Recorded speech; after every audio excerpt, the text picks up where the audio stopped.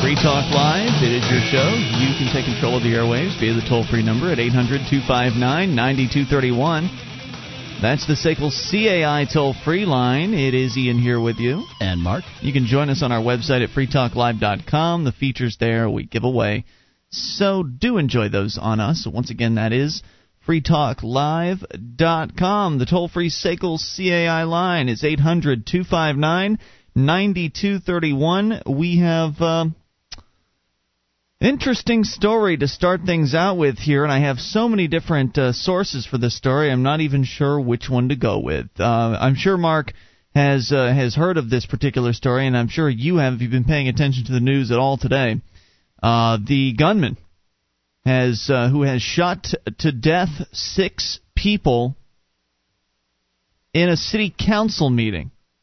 Oh, is this the guy over the parking ticket issue? Yeah, well, it's a little bit more than just parking tickets. It's yet another man who has gone off the deep end and has basically gotten to the point where he believed that there was nothing else that he could do, where the government had pushed him to the brink of madness, and he had responded with violence.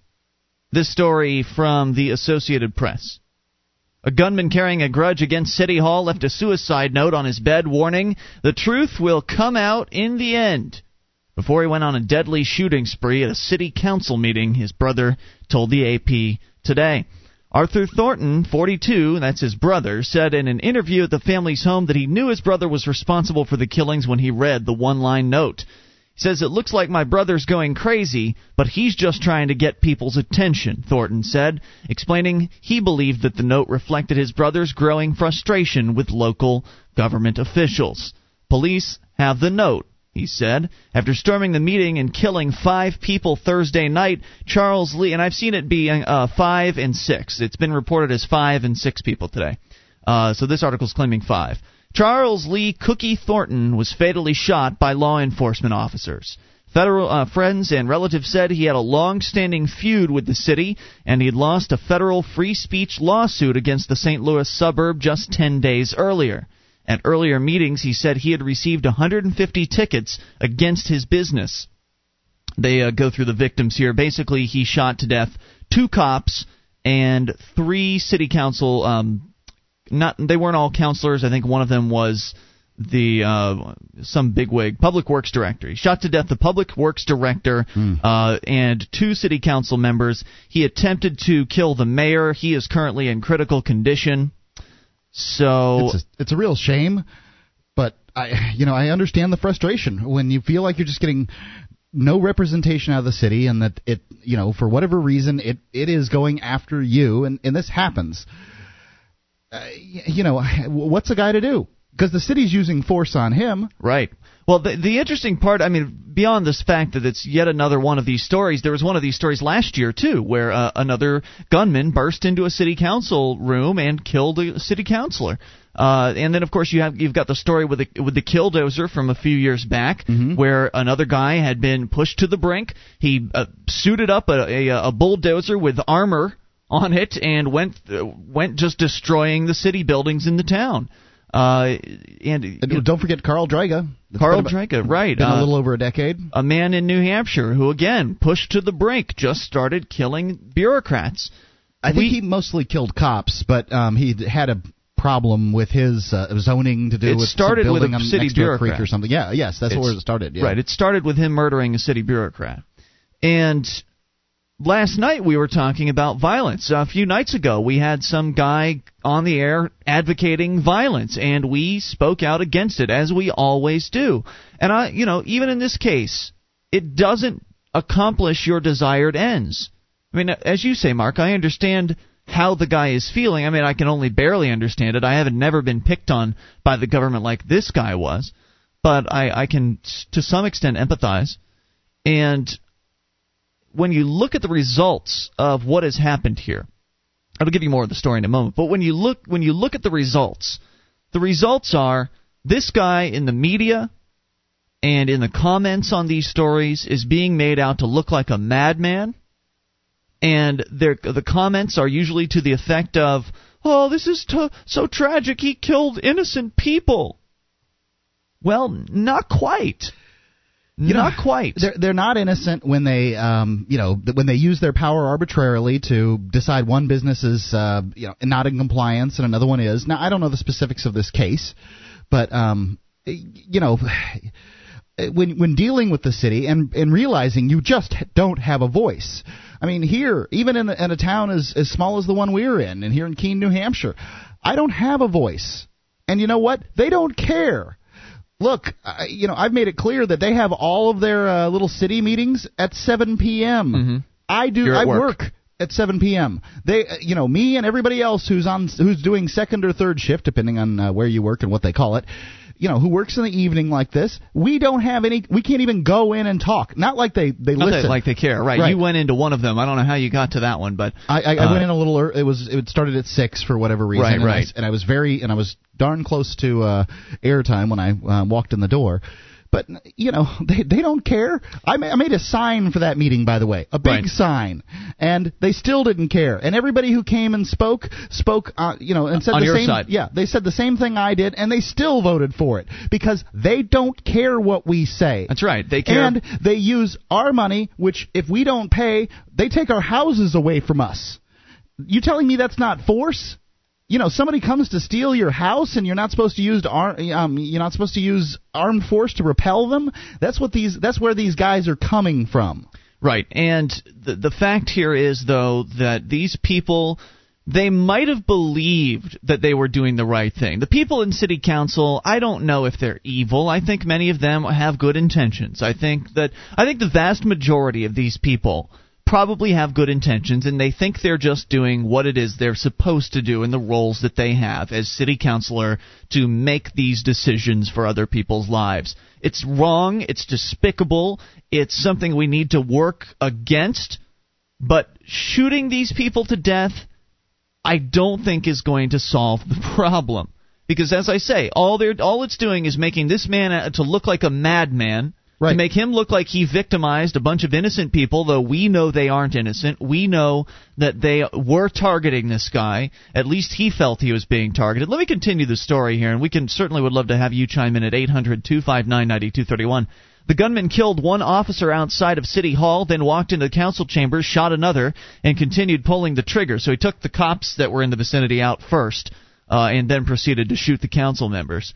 St. Louis County spokeswoman, bureaucrat from the police department, said the witness said the gunman yelled, "Shoot the mayor," as he fired shots into chambers. As the man fired at City Attorney John Hessel, he tried to fight off the attacker by throwing chairs. The shooter then moved behind the desk where the council sits and fired more shots at the council members. We crawled under the chairs and just laid there, said one of them. We heard him shouting, and we heard some shouting, and the police heard what was going on, ran in, and shot him. They probably feel They probably felt in that moment, as that guy's screaming and shooting and killing people around them, they probably feel just as helpless as we do when we're trying to deal with the bureaucrats at the city. Because those people do use force. They have the threat of taking your house away. If you don't play by their rules. And, as far as taking a man's house away, I guess the next step is shooting. If they decide that they're going to take my house away for whatever reason, I assume what they'll do is... Then they're using overt force on you at that point. Right. I would assume what they're going to do is auction off my house on the city steps while I'm living in it. While you're living there, and then they'll say, sorry, you don't own this anymore. And then some guy's going to say, I own this, and he's going to come with the cops and say, you're going to leave now. I own this property. And then what? Then I'm in a shootout with some guy I don't even know. They've got a system here that really pits Americans against Americans, and doesn't allow for representation for people who have minority opinions. There's more to this story here. The killer, the city council killer, a city council massacre, if you will. I don't know how many victims do you have to be a massacre? There is no it just depends on what the press says. Okay. 1-800-259-9231. Does this sort of violence actually accomplish anything? 1-800-259-9231. This is Free Talk Live.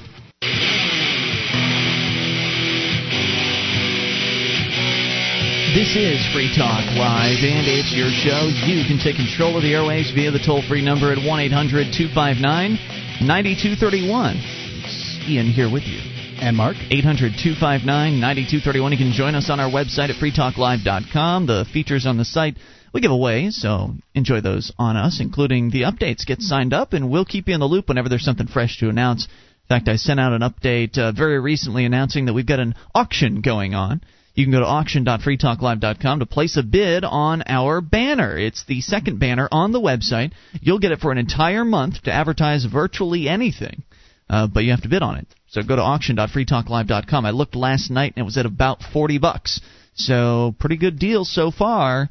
Once again, head on over to auction.freetalklive.com. And if you want to be on the alert list, if you want to get updates, go to updates.freetalklive.com to get signed up for free. That's updates.freetalklive.com. Do you have a company that needs to try something new in the area of collections? SACL CAI does collections, early out billing, and they purchase charged-off receivables. SACL's employees are trained in resolving issues for your customers and treating them with respect. They know that not only do you want to collect your money, but you'd like to keep your clients too. SACL CAI. Check out their banner at freetalklive.com. Again, that's SACL CAI. 1-800-259-9231. All right, so back to the story here. The definition of massacre from the Wikipedia is the indiscriminate and brutal slaughter, and this is cited for the Oxford English Dictionary, indiscriminate and brutal slaughter of people or animals, carnage, butchery, slaughter in numbers. So it was slaughter in numbers in that he killed at least 5 people, but it wasn't indiscriminate.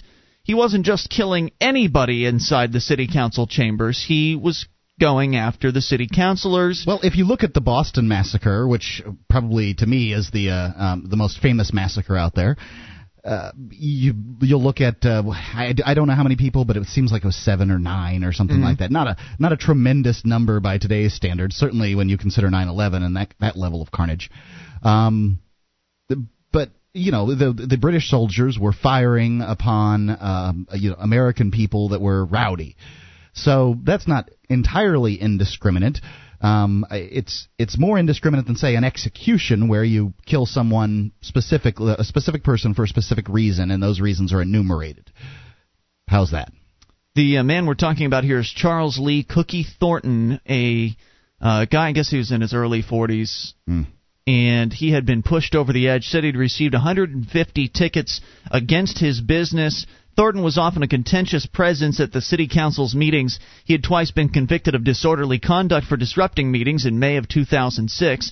The city had ticketed Thornton's demolition and asphalt business, Cuco Construction, for parking his commercial vehicles in the neighborhood, said Ron Hodges, a friend who lives in the community.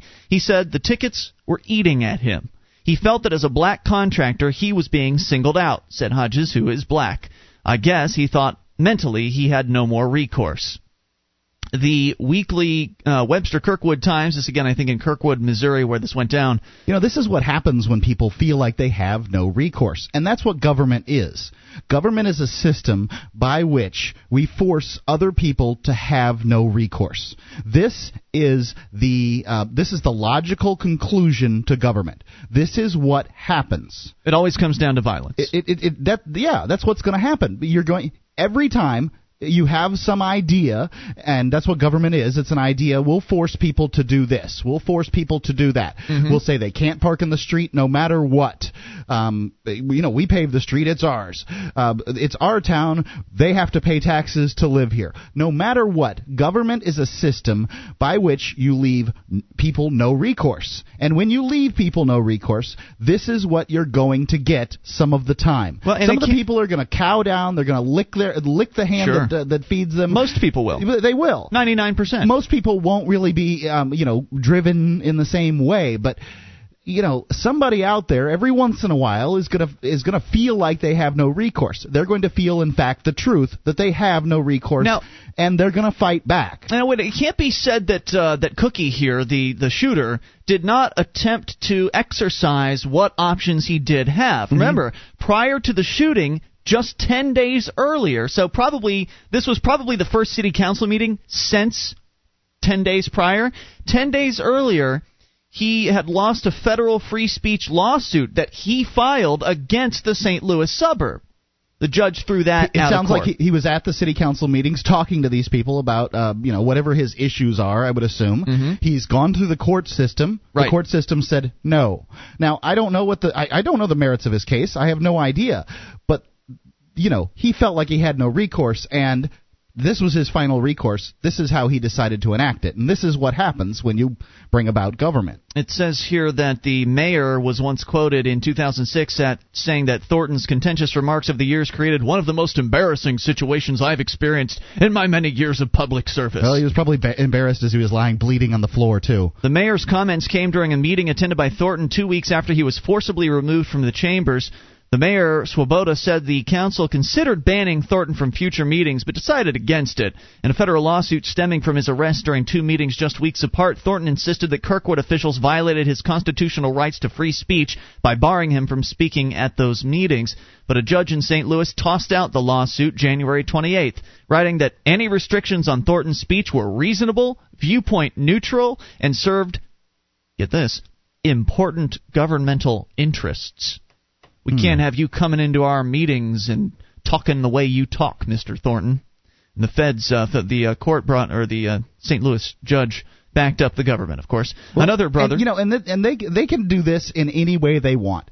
They say it's a democratic system. They say you're going to get your say, and then if your say they didn't like what he had to say. Right. If your say somehow conflicts with what they're doing, and I can understand. He called them jackasses. It makes perfectly good sense. If they have a city council meeting, every time they have a city council meeting, I run in there smeared in peanut butter, yodeling the Star-Spangled Banner. Yeah, they're not going to be able to get any business done. Good. All I'm saying is that this is what happens when you leave someone no recourse. Another brother of his, Gerald Thornton, said the legal setback might have been his brother's final straw. Quote, he's spoken on it as best he could in the courts, and they denied all rights to the access of protection, and he took it upon himself to go to war and end the issue. 1-800-259-9231. We go to Don in Missouri. Don, you're on Free Talk Live with Ian and Mark. How's it going tonight? Hey, what's on your mind? All right, I also wanted to make a comment about the situation. Yeah. I sympathize with them, but I don't really think that anything any good. Basically, they will put more restrictions on who can come in and what you can and cannot say, and they would just basically start profiling people. So if you get out of line, they will automatically arrest you and charge you with something that a normal person probably wouldn't be thinking about doing. So I don't really think that this helped anything. It won't get anything accomplished, and I think you're right. I have to agree that that they're just going to batten down the hatches. They're going to say, okay, well now we're scared. We still want to come here and rule over people's lives, so it's dangerous for us. Let's have guards out front, and they'll just have to search everyone coming in. Absolutely. So then you don't feel really secure going there and saying what you really want to say because they're going to basically shut you down or kick you out. So that's really not good. I really want to talk about the stimulus package that was passed today. Oh, okay. Yeah, sure. Hang on. We'll bring you back for that, Don. 800-259-9231, the SACL CAI toll-free line. Violence in the St. Louis area, about 20 miles south, actually, of southwest of downtown St. Louis, Kirkwood, Missouri, where a man entered a city council meeting last night and proceeded to execute 5 people. More on the way. You can take control of the airwaves. This is Free Talk Live. We have a big new advertiser for Valentine's Day. Please, before you buy flowers or candy this year, consider Pajamagram.com. The pajamas or lingerie come in a beautiful hat box with a lavender sachet, a gift card, and a Do Not Disturb sign. She'll love it for years. Pajamagram.com. And please, tell them you heard about it at Free Talk Live. This is Free Talk Live. You can bring up anything. The toll-free number is 800-259-9231. SACL CAI toll-free line. Ian here with you. And Mark. Join us on our website at freetalklive.com. The features there we give away, so enjoy those on us, including the archives. If you've missed a moment of the show, just go click and download. They're free right there on the front page of the website. Again, that's freetalklive.com. Soviet-style central planning does not work. So what's the best way to reach out to liberty lovers? Google Ads, direct mail, Free Talk Live? Only you know what's best. You can choose what project is worthy of your dollar. Go to freestateproject.org/donate and choose how you want to contribute. That's freestateproject.org/donate.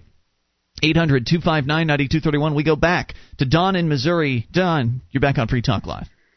Yes. So, as I was saying, I wanted to talk about the stimulus package that they had passed today. Sure. Mm-hmm.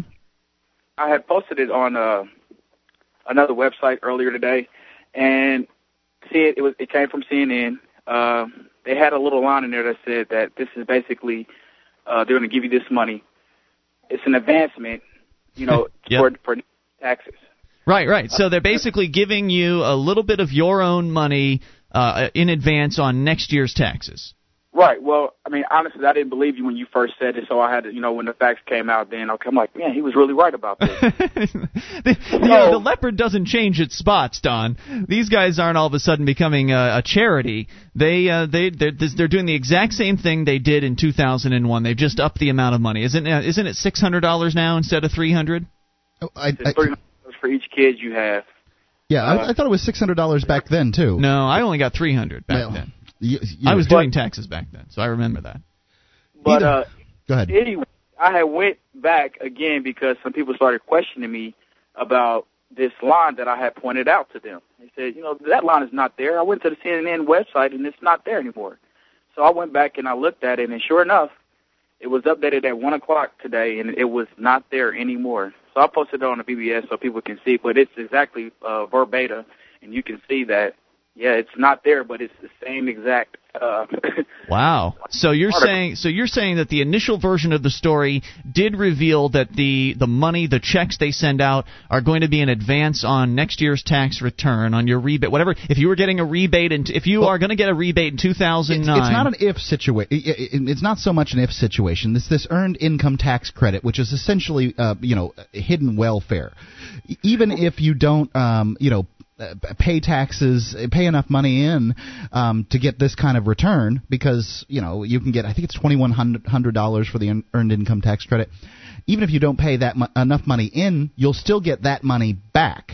So you're saying the people on the lowest of the low scale of the tax system will get a subsidy? They absolutely will. But everybody else that doesn't qualify for the earned income tax credit, because I never did, everybody else that doesn't qualify will have to. Oh, I think you did. I think you just didn't realize it. No, I would have taken it if I could have. I know you. They're saying they're giving money to people from $75,000 to $150,000. So there is a limit. They capped it off at that point. Yeah. It was being held up because the Republicans wanted to give money to the elderly people, which added $44 billion more to the package deal. But basically what you're saying is the original version of the article did reveal that the check for most people is going to be it's going to be essentially an early rebate on next year's taxes.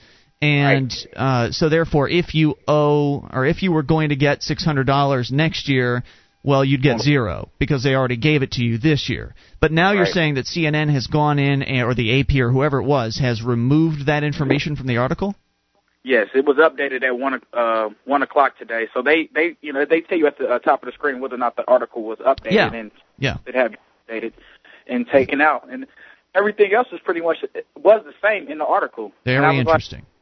It was definitely very interesting. Yeah. So that's the deal. That's what's going to happen, and I'm glad you got it confirmed there. And it just because certainly you shouldn't believe everything I say. I'm just a talk show host. Don, thanks for the call tonight. We appreciate hearing from you.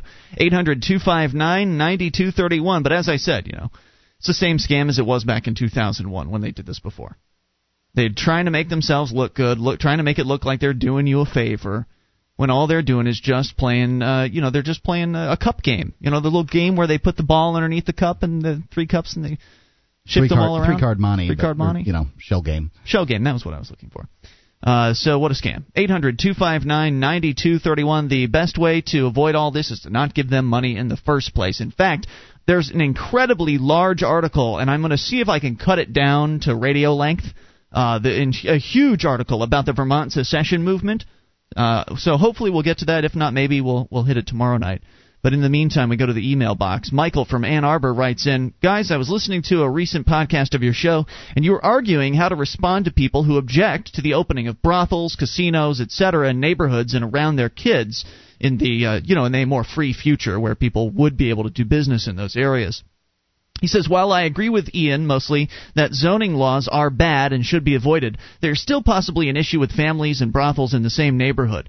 there is still, I think, a free market-based solution to the problem. Here in Michigan, there are many houses that have clauses built into the deeds of the property that are not placed there by governments that restrict the house owners from doing specific things, like painting their home certain colors or putting up a certain style fencing, etc. The homeowners buy the property, almost always with some sort of neighborhood association in place. Right, this is deed restriction. Knowing the extent of these rules when they buy the homes and still do so voluntarily. Okay. Implementing a system like this that would prohibit property owners from doing what their neighbors do not want them to do, as all the neighbors would have agreed to that set of rules. Making the changes through these sorts of clauses in the deeds of properties would avoid the government telling people what to do with their private property while still allowing persons to buy property with restrictions if they so desired. And I have to agree completely. Sure, that's a deed restriction, and usually it's the newer housing developments because we have this sort of problem with older ones. Suppose we just, this little neighborhood that you live in, Ian, suppose they decided to put some restrictions on. Wouldn't they have to, in your world, wouldn't they have to get the agreement of every property owner in the entire? Now, hold on. You know that some property owners are old and infirm and crazy, right? And unable, unwilling, not available, out of the country, those kind of things, right? Yeah. And getting 100% of people to agree on anything is darn difficult, isn't it? Yep. So basically all houses in existence today that don't have current deed restrictions would essentially just be, the property values would spiral down into the crapper. That's nonsense. If you don't think a brothel popping up across the street is going to affect your property value? I don't know. It might make it more valuable if it's a popular brothel. Look, down in Houston, we know, Mark, we read a very long article a few years ago about Houston being pretty much unzoned. They don't have brothels in Houston. There are some, but there are certainly some undesirable-looking places in Houston, okay? And the fact is, the article told us that in the restricted areas, there are some like suburbs, basically, that are restricted by zoning. And they found out that in the restricted areas and in the areas with the deed restrictions, the property values were not rising as quickly as the unzoned areas. Yes, so that's left true. To the marketplace, most businesses cannot be run out of a home. Now, certainly some offices, I work out of my home, but no one's ever going to know because nobody comes there, no visits. I suppose you could run a dentist's office or a doctor's office or a lawyer's office out of a home, which would not be, that would sort of be what would happen if zoning went away, is the people would be able to run businesses like that out of their homes. Well, you can see it around here. Before you go any farther, a doctor's office, dentist's office, those kind of things probably wouldn't diminish terribly the property value in a given area.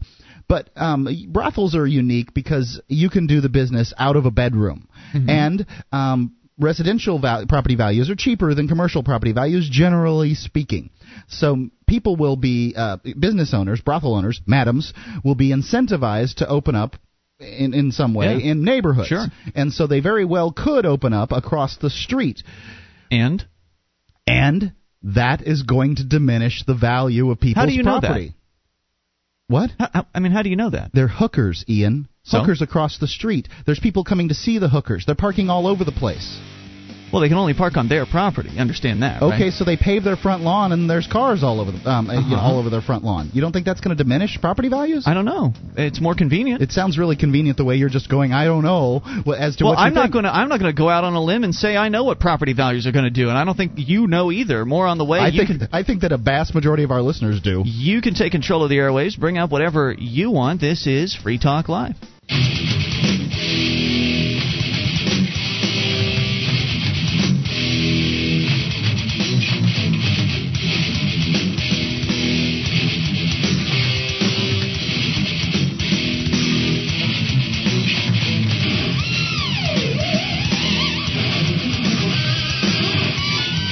This is Free Talk Live. It's your show. Bring up whatever you want. Toll-free number, 800-259-9231, SACL CAI toll-free line.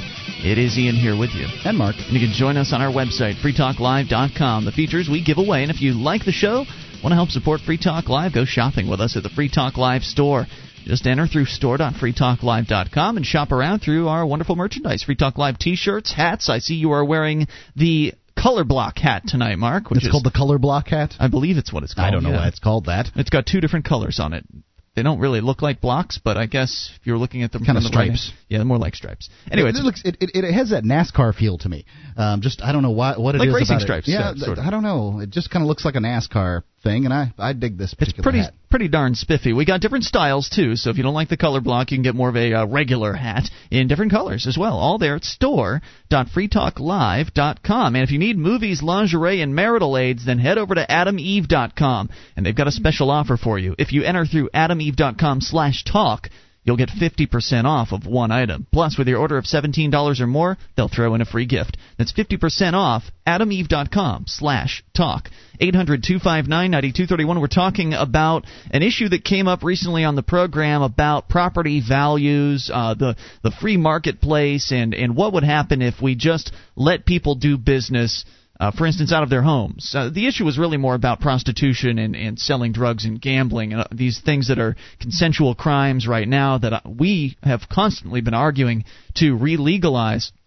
But, Mark, you had said that you support some level of zoning in this matter where the government would step in and decide who can do what with their property, which is unusual because you didn't used to support that. Well, no. The reason that I say that is we're talking about I don't support zoning in general because the marketplace will take care of zoning. So why can't you just let the marketplace handle this? Because the government's gone in and screwed it up.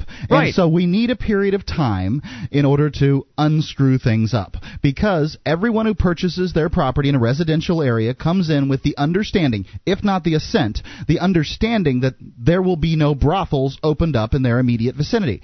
And then suddenly, poof, freedom reigns, and somebody can come in and open a brothel next to my house. Is it only because it's a brothel, or is it because there's cars in the yard? Because that was the only real objection you gave, is that there be cars in the yard. It's both. Because you can have parties every night of the week if you want to, and have your yard filled with cars, and have music blasting out of your property. It's both. It's an unsavory business, and there will be a lot of traffic. Well, that's your claim that it's an unsavory business. You're right, and it is a claim that is shared by the vast majority of the public.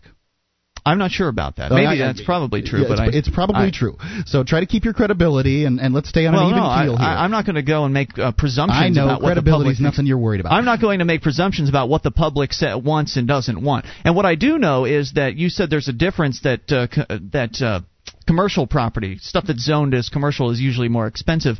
Do you think that might be because it's zoned as commercial and therefore it's a little bit more valuable because it's been sort of propped up by the government? Yes, that's true in some cases. I mean, obviously, it's location, no matter what, whether you're talking about residential or commercial property. If you have a commercial business, it's better to be on the big main drag in town. So we don't know really what's going to happen. I mean, if all of a sudden, even without the prostitution issue, Mark, if all of a sudden zoning went away, and there are areas where there's no zoning, even here in New Hampshire. If zoning went away, then you could open up you could start living in your commercial property, or you could start doing business in a residential property, and all kinds of different things might happen to property values. Some might go up, some might go down. They sure will. That's the risk that you take when it comes to having the freedom to do what you want with your property. And this has always been the argument. When you're getting risky with other people's equity and their property, then they're not going to be very happy.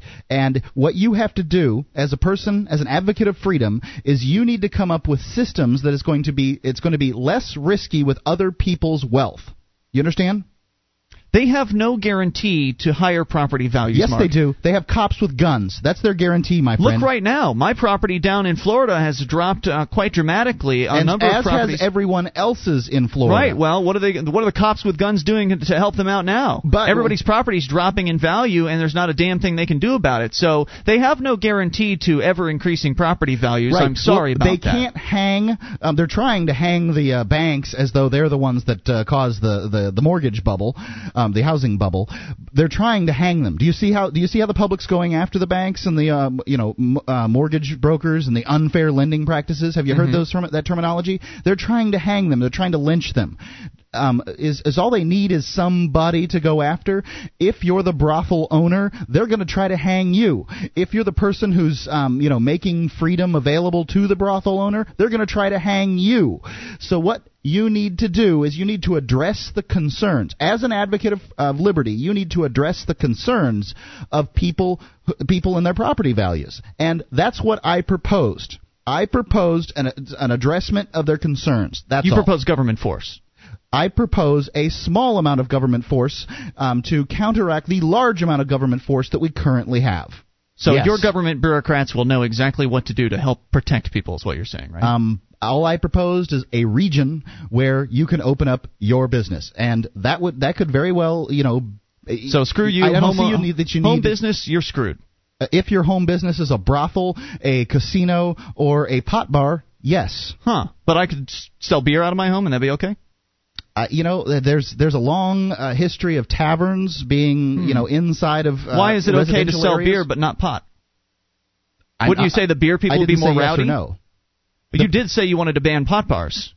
Look, all I'm telling you is that I'm just trying to figure out the rules here, Mark. That's all. There are no rules. Well, they're arbitrary. There's a system. Your system's arbitrary. It's based on what you like and what you want to see. Look, do you want to have the liberty to open? Do you want people to have that liberty? You know what I want, Mark? Is I want people to come to the understanding that using force on their neighbors is wrong. Good luck with that. Right. Well, that's what I'm saying here. All of this is going to require, for us to even get to the point of talking about removing zoning and having these things become a real possibility, would require people to start behaving like adults. It would require people to reject the initiation of force, and it would require a massive paradigm shift. If we can get people to shift their paradigm, then none of this will be an issue. So we wouldn't have to really convince anybody. Then they would actually want the liberty. But until people want liberty, we're never going to have it. We can't force people to want liberty. I don't want liberty if it makes me poor, Ian. You're out of your mind. Liberty's not going to make you poor, Mark. You're going to keep all the money that you earn, and you can invest it, save it, and give it away the way you want. What about the equity in my house? It's not my obligation to protect the equity in your house with government force. I'm not saying it's your obligation. You're simply proposing freedom, and I'm telling you I don't want it if it's going to make me poor. Well, if you don't want freedom, Mark, you're not going to have it, okay? You're not ever going to have it. And neither is anyone else. So therefore, you need to come up with systems to address people's concern about liberty. I don't need a system. That's what I'm telling you. What I need to do is help people understand that using force on their neighbors is wrong, and then let the marketplace decide what system to implement. Yeah, all you're doing is sitting on the high liberty horse. And you go after people that sit on the high liberty horse. You tell them that they're not going to get any progress. And in this area, you haven't stepped down. You're not looking at negotiations. You're not looking at I don't negotiate with thugs. We go to the phones and talk to Matt on the line, on the amp line. Hey, Matt, you're on Free Talk Live. Hey, guys. How you doing tonight? Hey, what's on your mind? I wanted to tell Mark, this doesn't have much to do with property values. I don't know how the property values, but in the old neighborhood I used to live in, there was a woman who was a hooker in the house across the street and down the road from me, about a block away. Mm-hmm. I didn't even know it. I never knew it until my wife pointed it out to me. And I don't even know how she knew. But she just told me, I just know. Yeah, word gets around. Do that. But I had no idea that what was going on. I mean, there was no signs or anything like that. It was just a big old house that was divided into maybe 4 or 5 apartments. Well, now to play devil's advocate, without zoning, there would be no rules about signs either necessarily. So she could put up a big sign in her front yard.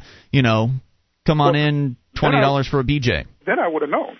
Right. Then I might have visited her. Well, I'm not saying that in the instance where you have one gal who decides to ply her wares in the prostitution arena, you're probably not going to have the same effects as if you have 8 gals working in the same house inside of a residential area. Now, when I use the term brothel, I think that indicates more than one hooker in the house. I don't know. That's what my intention is. Well, as I said, I don't know whether the property values went up or down because of this. I was renting a townhome, and I do know that there was a house across the street from me after I moved out that got raided because it turns out that house was a meth house. Mm. And again, I didn't know that was going on. Of course, it might not have been going on when I was living over there. It might have been something that happened after I moved because they were busted about a year or so after I moved out. But the most interesting thing about this is I live about 2 blocks from the high school.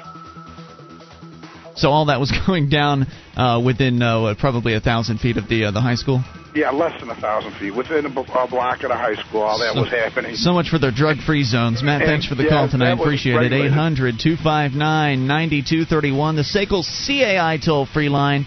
How will we ever be able to convince people to actually let their neighbors have liberty again? This is Free Talk Live.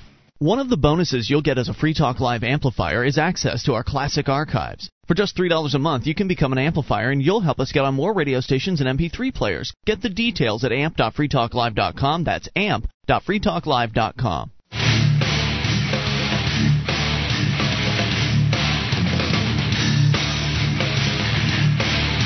This is Free Talk Live. It's your show, and you can bring up whatever you like toll-free at 800-259-9231. That's the SACL CAI toll-free line. And it's Ian here with you. And Mark. You can join us on our website at freetalklive.com. The features we give away, so enjoy those on us. Again, that is freetalklive.com. On the way, the story I mentioned briefly last night about a Department of Children and Families spokesbureaucrat who's now facing some charges that might come as a shock to some people. We'll get to that, but first we go to the phones. It's Paula in Florida. Paula, you're on Free Talk Live. Paula, going once? Paula in Florida. I'm here. Hi, Paula. What's on your mind? We had some really good news that came across C-SPAN a while ago. What's that? What was that? From Russia. Russia said they're going to democracy. They're setting up a judicial system. Everybody's going to have equal rights. They said that they're not getting involved in this world conflict. They said the natural resources is what's causing this.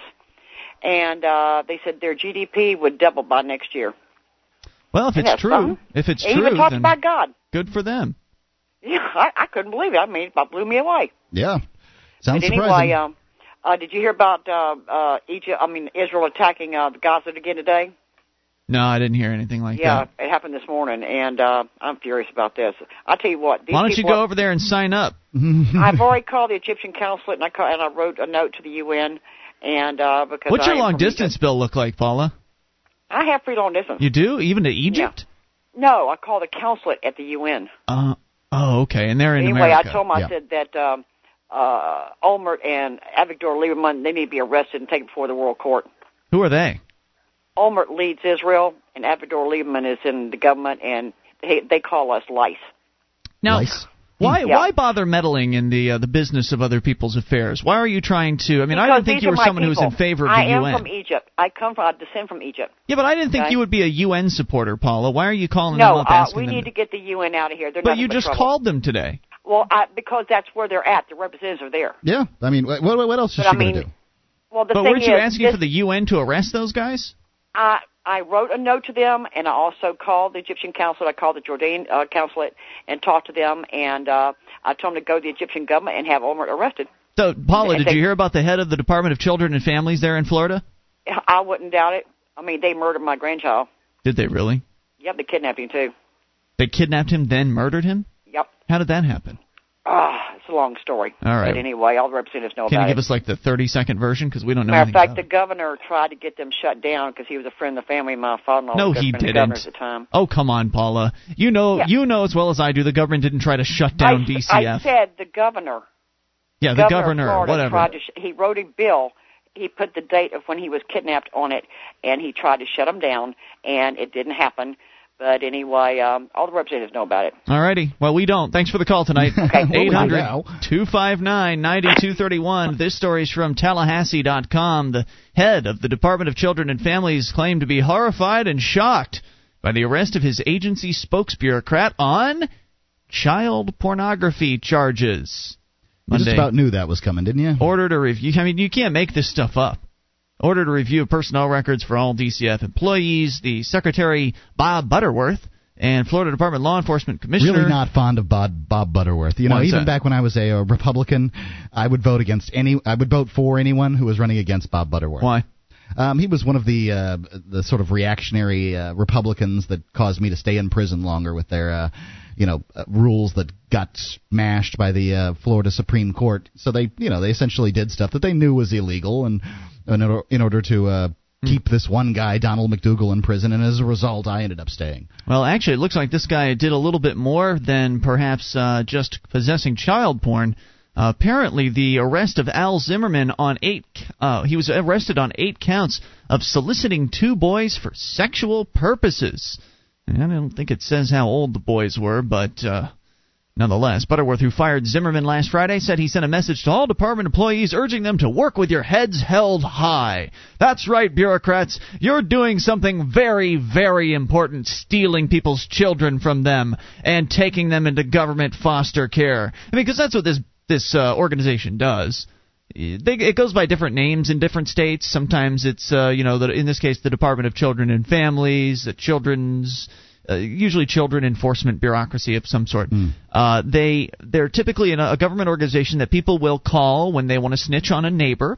When, for instance, they believe their neighbor might be harming their children, they call the DCF, and the DCF just comes and snatches the children away from the suspected parents. Doesn't matter if there's really any evidence. What matters is that someone's made a call, and then it's up to the parents to beg and cajole and plead in front of government courts, in front of the DCF, to try to get their kids back. Really, this is one of the worst of the worst government bureaucracies, just destroying families and ruining lives. And yet the spokesman all this time had been harboring child pornography and approaching boys for sexual purposes. And the article goes on to say that Butterworth said one of the two teenage boys in the Zimmerman case had been in DCF care. Bailey said there were indications that Zimmerman might have met a boy through agency services, but both men declined to go into details for fear of giving any information that might identify one of the victims, even by inference. Representing the Attorney General at the briefing said the FBI had seized Zimmerman's office and home computers to see if he had distributed any child pornography, and that there are indications that at least one victim was met through his job. And the story goes on. But basically just kind of interesting, huh? There's the people that are supposed to be protecting you actually using their positions of authority to meet boys and solicit them for sex and collect child porn. Unfortunately, when you set up an organization like this that's slated with the protecting of children, it's going to draw people like this to it. And there you have one of the problems in setting up an organization that has the power of government behind it and the tacit assent of all of us, to protect children. I'm sure that DCF in some circumstances does the best thing or the right thing or the best thing they can do in a given circumstance, but so many times and so many stories, it's just ugly. Ugly. And, if we opened up the phone lines and said, please call in with your DCF horror story, we're going to get somebody who's going to call in, and it's going to just be shocking, the things that they say. It's always sad. Happen. Yeah, it's always foster homes, people getting, ripped out of their families, put in foster homes, raped in these foster homes. It happens all the time. Now, it doesn't really go into how they ended up catching this guy. I'm not really sure what the case was all about, and I kind of would like to know. Because as the spokesman, you aren't really doing the work with the kids. I mean, the spokesman job is, it would seem, the least likely to contact, or one of the least likely to actually have contact with the kids, though it seems like he managed to make it work.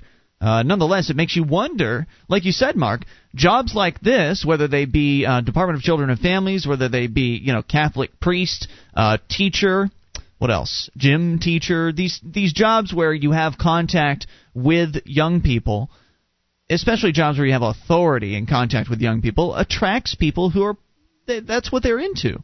It's a position where they can get in touch with the age group that they're most interested in and have protection, essentially, some level of shielding from prosecution.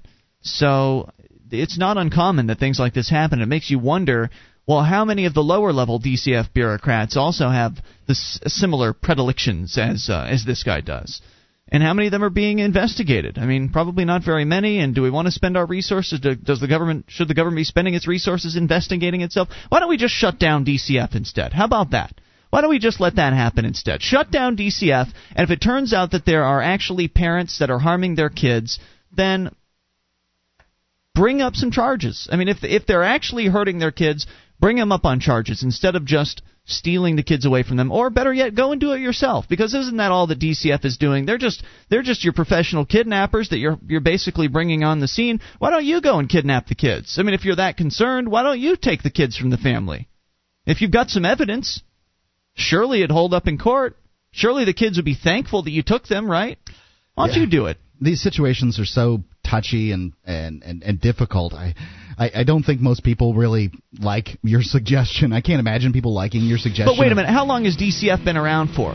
I don't know. I mean, did they have DCF in the 1930s or the 1920s? I don't think so. What about the kids back then? How did they ever survive?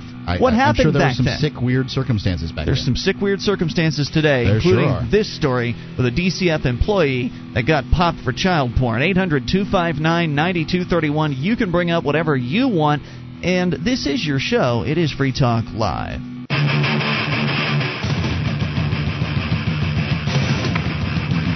This is Free Talk Live. It is your show, and you can bring up whatever's on your mind via the toll-free number at 800-259-9231, the SACL CAI toll-free line. It is Ian here with you. And Mark. And join us on our website at freetalklive.com. The features we can give away, including the Shrine of Female Listeners, dozens of ladies who've taken the time to send us their validated photo. Take a look at shrine.freetalklive.com. That's shrine.freetalklive.com. How would you like to lose up to 25 pounds in just 9 days? You can without permanently changing your diet. Check out this amazing doctor-recommended product. Go to FTLdiscount.com. You can read some real testimonials about this cleanse and find out how to order. FTLdiscount.com. All right, so we were just talking about the story out of Florida where it turns out the Department of Children and Families spokesbureaucrat is actually into child pornography and soliciting teenage boys for sex. Now, look, I don't really care. If he wants to go and solicit teenage boys for sex, then that's his business. If they want to have sex with him, I think they can choose that. So that's not really an issue for me. But I just find it ironic that the one of the people in this organization that's supposedly dedicated to protecting children happens to have those interests. And as I said before, what happened before the Department of Children and Families? How were situations handled when it comes to families possibly abusing their kids? Because that's the reason they're supposed to be out there, right? That's the stated reason. So how was that handled back in the good old days? I'd like to know if you know. Obviously, some people in the power structure think that the reason that the organization's there is so that you can solicit young boys for sex. Yeah, I certainly don't want my taxpayers going for that, so I care in that fashion, Mark. Certainly not interested in paying his salary every year. But I suggested that people go and if they care so much, if you think your neighbors are abusing their kids and you've got some hard evidence of it, then take the kids. Or form a charity. Let's see, how would this be handled in the absence of DCF? You could form a charity that would go around and steal kids from people. Because that's what DCF does. Except you'd actually have to have real evidence. You'd actually have to have proof. Because if the parents decided they wanted their kids back, they'd take you to court, they'd take you to arbitration, and then you'd have to make your case. Now, of course, if it's true, and the kids didn't want to go home, then the kids would say, yeah, it's true. Yeah, he beats me. And if the kid is old enough to make a decision like that, then that would be the end of the story, and the parents wouldn't get their kids back. So I think this would be viable. I think it'd be something that could work in the marketplace. And I think that's what would have to happen. Because you're not going to get an abusive parent like that to just turn over his kids voluntarily. Unless, of course, you gave him enough money. Maybe bought him a few 24-packs. That might do the trick. Yeah, I doubt it. I don't know. It's also sick and weird. Yeah, there may be other options besides kidnapping the kids. Spying off the parents could be an option as well. So let's let the market decide on this instead of arbitrary bureaucrats. I can see your point. It seems like there would be fewer or as many abuses in the system where people could, kidnap other people's children and then take that case to court. As there is now with DCF. I mean, it seems like every story I've ever heard that has to do with DCF, it seems like DCF is the criminal, not the families. Absolutely. 1-800-259-9231. If you've got a DCF hell story to share with us, you're certainly welcome to do so. In the meantime, Mark, a child-related story. This one's an 11-year-old daughter and her mother. What'd Mom give her for a birthday gift? Well, right here in the title, beer and marijuana. Hey, happy birthday. An Indiana woman was arrested Wednesday on charges she gave her 11-year-old daughter alcohol and marijuana as a birthday gift, according to reports. Davita Fuller, 26, of Anderson, Indiana, has been charged with one felonious count of contributing to the delinquency of a minor after cops alleged the woman offered beer and pot to her daughter and at least they didn't charge her with possession. And three of her friends during a birthday party on February the 1st. Now, this is an offer of a beer and pot to a daughter, and I'm not sure what like how she didn't force her daughter to take it. Well, it's an offer though. I mean, what was how did the offer occur? Was it like, hey, you kids, it's a good birthday party. How about some beer and pot? She might have brought out a six-pack. And maybe she brought, like, bringing out the six-pack and a bag, and that's something different than saying it. I don't know. I want to know what this. Why is it that different? I mean, she clearly intended to give her daughter some drugs. I've talked to young kids about, hey, you want to go out to my car? I'll let you drive. I'm kidding. But I've offered to allow that child to drive my car because I think it's funny. I'm joking. Well, the rest of the story answers your question. Oh, is that so? Yeah. Okay. You should continue. Okay. Fuller's daughter accepted the invitation, according to eyewitnesses. They saw her tip the alcohol beverage up and saw her inhale what they described as a blunt. Well, it's obvious that she was. I don't know what happened with the first offer. That's all I'm saying. So it's not just an offer; she gave it to him. Fuller told police that she was smoking pot and drinking beer with her adult friends at the party, but denied giving them to her daughter. This is something we will not tolerate," said the cop. Yeah, Detective Joel Sandifer of the Anderson Police Department. Okay, so but it sounds to me like one of the little girls snitched out this lady. Well, yeah. Because how else would this information have gotten out? That seems clear. Mom is saying, no, that didn't happen. They're making it up. We were just enjoying a little bit of pot and some beer with our friends, our adult friends at the party. So who do you believe? Do you believe the little kids? Do you believe the mom? It's clear the sheriff in this case believes the kids and has brought this woman up on a delinquency charge, contributing to the delinquency of a minor. Now, look, you can raise your kids however you want to raise them. As far as I'm concerned, they're your kids. And if you want to raise your kids with the understanding that smoking some marijuana and drinking some alcohol isn't necessarily a bad thing, and you want to keep them safe and help them experience those things in under your own roof, well, I don't see what the problem is. And I certainly don't want to pay to put a woman like this in a jail cell, because that's not going to make her home life any better. What about other people's kids, though?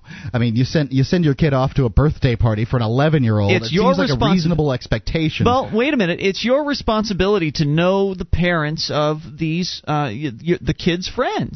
You've got a kid coming on the way soon, Mark, a young boy, Jack. Soon he's going to be getting to the point where he'll be 10 or 11 years old, and he's going to want to go and spend 10 or 11 years, he sure will. Spend time at friends' houses. And would you, as a parent, just let Jack go? Well, would you just say, okay, well, Jack comes home and says, I've got a new friend named Mikey, and I'm going to go spend time at his house tonight, Dad?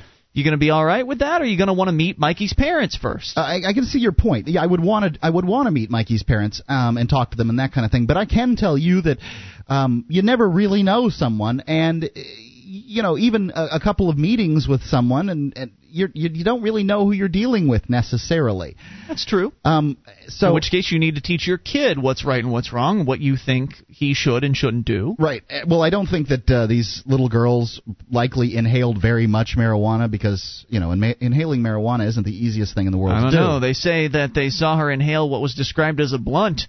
That's a lot of damn marijuana. It's quite possible the 11-year-old has inhaled marijuana before. The little girl has inhaled marijuana before and has had some practice, whereas they don't. These little girls probably don't know how to smoke marijuana and aren't going to get. Maybe they do. Maybe they don't. Their first lesson. Well, kids are starting earlier and earlier these days, Mark. That's my belief.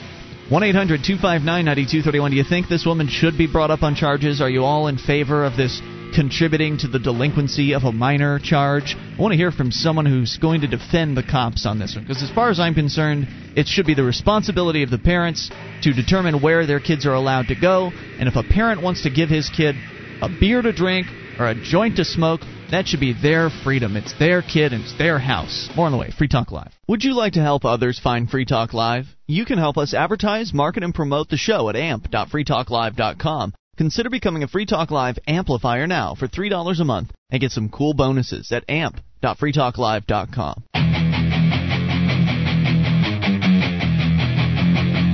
This is Free Talk Live. It's your show, and you can take control of the airwaves. Toll free, 800-259-9231. The SACL CAI toll-free line. It's Ian here with you. And Mark. You can bring up whatever you want. And you can also join us on our website at freetalklive.com. The features we give away, including the bulletin board system. Get interactive with over 2,000 of our listeners and over 300,000 posts. It's all completely free. bbs.freetalklive.com will get you there. That's bbs.freetalklive.com. If you don't have a will or a living trust, you are leaving your family open to all kinds of legal problems in the future. Do your family a favor, do the ones you love a favor, and do yourself a favor. I mean, you want your money to go to the places you want it to go, not to the government. Yuck. LegalZoom.com will help you create a reliable legal document, and you can do it in minutes. You can use code FTL to save 10%. All you have to do is go to LegalZoom.com. You can do wills, living trusts. You can incorporate all kinds of things. And I did it. It's fast and easy. LegalZoom.com. 800-259-9231. Basically what I'm saying here tonight on this issue, again, the story is out of Indiana where a woman has been charged with contributing to the delinquency of a minor after the police allege that she offered beer and marijuana to her 11-year-old daughter at her birthday party. My basic point here is very simple. Let's just let families make decisions for themselves as to how to raise their kids. I think it's awfully presumptuous of the police in this case to say, we know what's best for your kids, and what's best is to not give them marijuana. And, they might be right. They might be. It might be a bad idea to give your 11-year-old marijuana to smoke. But at the same time, it's none of my damn business, and I would never presume to tell another person how to raise their kids, what they should be, what belief system they will be inculcating them with, the ideas they're putting into their heads. It's all up to them. I might disagree vehemently with it, but I would never force my viewpoint onto them, and that's what these police are doing. They're forcing the viewpoint of saying, pot is bad, and therefore you're going to get in trouble for this, little lady, and that's just wrong. It seems wrong to me too. And I know that the more conservative in the crowd might, be horrified at this, but the question you have to ask yourself is, well, what about, there's somebody out there that thinks that giving a cheeseburger to your child's a bad idea. Sure. There's the vegans out there think it's a bad idea if you give any animal products to your child. What would happen if we gave the vegans the power of the state to decide what we and our children and our families, how we live? Well, currently we've given the teetotalers, we've given the temperance people, we've given the no drugs allowed people, we've given them the power to decide, what you can do with your kids. I honestly, I'm of the opinion that kids are going to learn. Alcohol is a part of life. Mind-altering substances seem to be a part of life. I don't know what the statistics are, but I would say that you're talking about probably 10% or less of the nation doesn't partake in some kind of mind-altering substance. And I'm not talking about caffeine. I'm talking about alcohol, marijuana, something like that. I bet you're right about that, yeah. I might, maybe it's slightly higher, but you can't tell me that if 80% of the population partakes of something that it isn't cultural. It's endemic to the culture. Yeah. Mind-altering substances are endemic to our culture. And who better to teach my child, little Jack, how to drink than me? I wish my parents had taught me a thing or two, because I would have probably avoided a lot of trouble as a result of that. Instead, they taught me just say no when it comes to these things. And what did I do? I went out and got wasted as a teenager.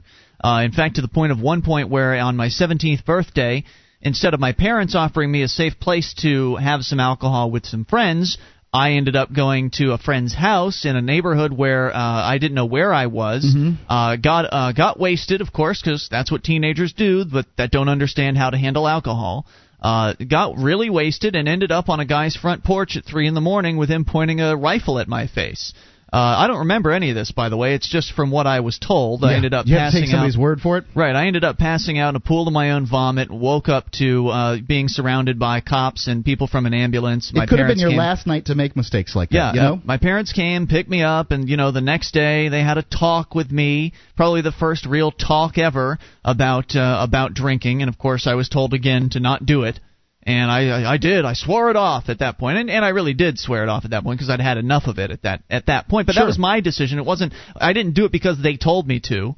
I did it because I was tired of drinking. Right. They told you not to do it previously, and you did do it. You had a bad experience, and you decided to stop. Now, people can, solve that problem differently. I've had experiences not unlike that. It wasn't the guy with the gun portion, but I certainly got ill from alcohol before, and I think a lot of people did, passed out and that kind of thing, and I made decisions to continue drinking. So people are going to make different decisions, and I think we really just sort of, it's sink or swim out there with our kids, and we wouldn't allow them to sink or swim on any other subject. Why is it that this mind-altering substance issue is so taboo? In other cultures, they see adults using, the adults allow children to partake, that kind of thing. Europe, for instance. Even more indigenous cultures. But as far as I'm concerned, that's the better parenting. It really is. I'm not trying to shock anybody here. I'm only trying to come up with the best solution. I think that I don't know what the numbers are of people that try marijuana, but I'll bet you it's somewhere in the neighborhood of 50% of people try marijuana. 1-800-259-9231 if you want to chime in on this. Are we way off base? Is this cop absolutely right in charging this woman with a contributing to delinquency charge? I say no way. Leave people alone. Let them make their own decisions for their families. This is an outrage, just yet another outrageous case of one particular group of people enforcing their viewpoint on how to raise kids on others at the point of a gun. And that's despicable. Let's go to the phone calls. Dennis is on the line in New Hampshire. You're on Free Talk Live. Hello, Dennis. Howdy, guys. Hey, Dennis. What's on your mind? So about this Department of Children and Families and the state basically telling parents what to do with their kids.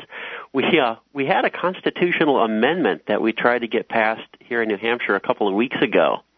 It was a one-liner that basically would have eliminated DCF and a whole lot of other bureaucratic positions, and of course the bureaucrats came out in force to oppose the amendment, but it was still kind of fun to see. Just a one-liner: the state shall not abridge the right, role, or responsibility of parents to control the welfare and education of their children. Just like that. It sounds so innocuous. It sounds like, can you imagine? No one would want to abridge parents' right to control their... Well, one more time, rattle it off. The state shall not abridge the right, role, or responsibility of parents to control the welfare and education of their children. Who could disagree with that? Well, apparently the bureaucrats do. The bureaucrats were like, this will harm children. Yeah, it was great. Well, they know what's best, Dennis. Hey, you were talking about the guy that went nuts and started shooting because he couldn't figure out any way to... Well, he went nuts, right? Yeah, it was the first hour of the show. The guy that went into a city council meeting last night and executed 2 cops and 3 city bureaucrats, basically 2 counselors and one of the planning bureaucrats. And so he had felt like he was out of options. He'd gone through the court system, and that didn't work. And that's correct. So there was another bill that was up just last week that would have reinstated the... what they call the right of a citizen to petition for redress of grievances. And the idea is you can go to the legislature to get whatever your problem is resolved instead of going to the court. That's what good would that do? Well, the theory is that the legislature, there's a whole bunch of reasons why that would do good, but one of them that came out over and over again when the public came out to talk about this bill, it was person after person after person saying, I tried to go through the courts, and it's completely corrupt. Yeah. It costs so much money, and at the end, it really is corrupt. The judge didn't give a flip about my situation. He sided with the bureaucrats. He's a bureaucrat. Person after person after person. And the theory is that the legislature could hear these things and do whatever. Maybe remove a judge, because they do have that power. Basically change things that are in their constitutional power. And that one, I'd say, has a chance of going through. We do have the possibility of getting that one enacted, which would be pretty cool. Well, that would also mean the legislature would spend more of its time hearing grievances rather than passing new laws as well? That was the biggest fear of the legislators. Oh, my God, we're going to have to listen to these people. I'm definitely in favor of it then. Can you imagine the legislators actually happen to listen to the people that they represent? Hey, Dennis, thanks for the call tonight. Keep up the good work. Dennis, one of the guys behind the New Hampshire Liberty Alliance group, doing a lot of really interesting and effective work here in New Hampshire. More on the way. You can take control. Bring up anything. Marijuana changed my life, says the email. This is Free Talk Live. It's your show, and you can bring up whatever's on your mind toll-free at 800-259-9231, the SACL CAI toll-free line. It's Ian here with you. And Mark. You can join us on our website at freetalklive.com. Features we give away, so enjoy those on us. And if you like the show, want to help support Free Talk Live, then shop with us at amazon.freetalklive.com. That's amazon.freetalklive.com. Entering through that link will result in a percentage of your purchase going to Free Talk Live. Doesn't matter what you're buying. It could be something from their gourmet grocery section. It could be something from their electronics section. 41 categories to shop in. New, used items even. A percentage will go to Free Talk Live if you enter through amazon.freetalklive.com. So get your shopping done. Talking about a lady in Indiana that gave her 11-year-old daughter marijuana and beer, or presumably beer. I dispute that title. Alcohol. Oh, a lady? Yeah. Female, who gave her daughter those things for her 11th birthday, and the cops got wind of it somehow, and now the woman's being brought up on charges, as though that's going to make her home life better, as though that's going to solve whatever problems that have been perceived to be with this particular family, that spending time in jail, being taken away from your kids, is going to somehow improve their lot in life. Getting charged with a crime that's going to mar your record for the rest of your life, preventing you perhaps from getting a new job that you might have been looking at getting, that's going to help? This doesn't help people. It's just barbaric. Arresting people and charging them with crimes for giving their kids something you might disagree with? What about a parent that gives a kid a porno magazine, a Playboy or something? Is that also contributing to the delinquency of a minor, or does it only have to do with alcohol and drugs? I don't know what the rules are as far as giving magazines or those kind of things to kids. I can tell you that kids are finding them.